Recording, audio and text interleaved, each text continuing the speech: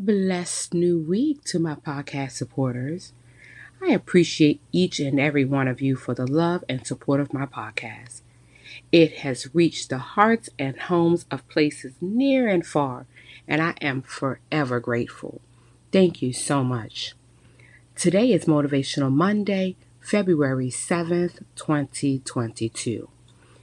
It's the Inspirational Motivator here, sharing a few moments to motivate you. Today's words of affirmation are Promise Keeper, and it says, pledge an allegiance to help others, not harm nor hurt them. And the motivational challenge says, do not take vexations out on anyone because they deserve to see the good in you. We all awake with good intentions of the present day being better than the day before, which is very possible.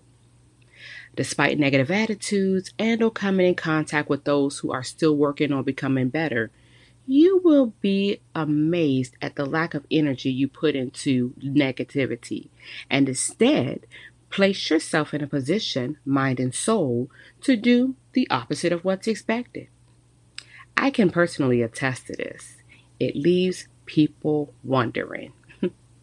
So expect the unexpected, do the right thing, and be proud of your ability to maturely change.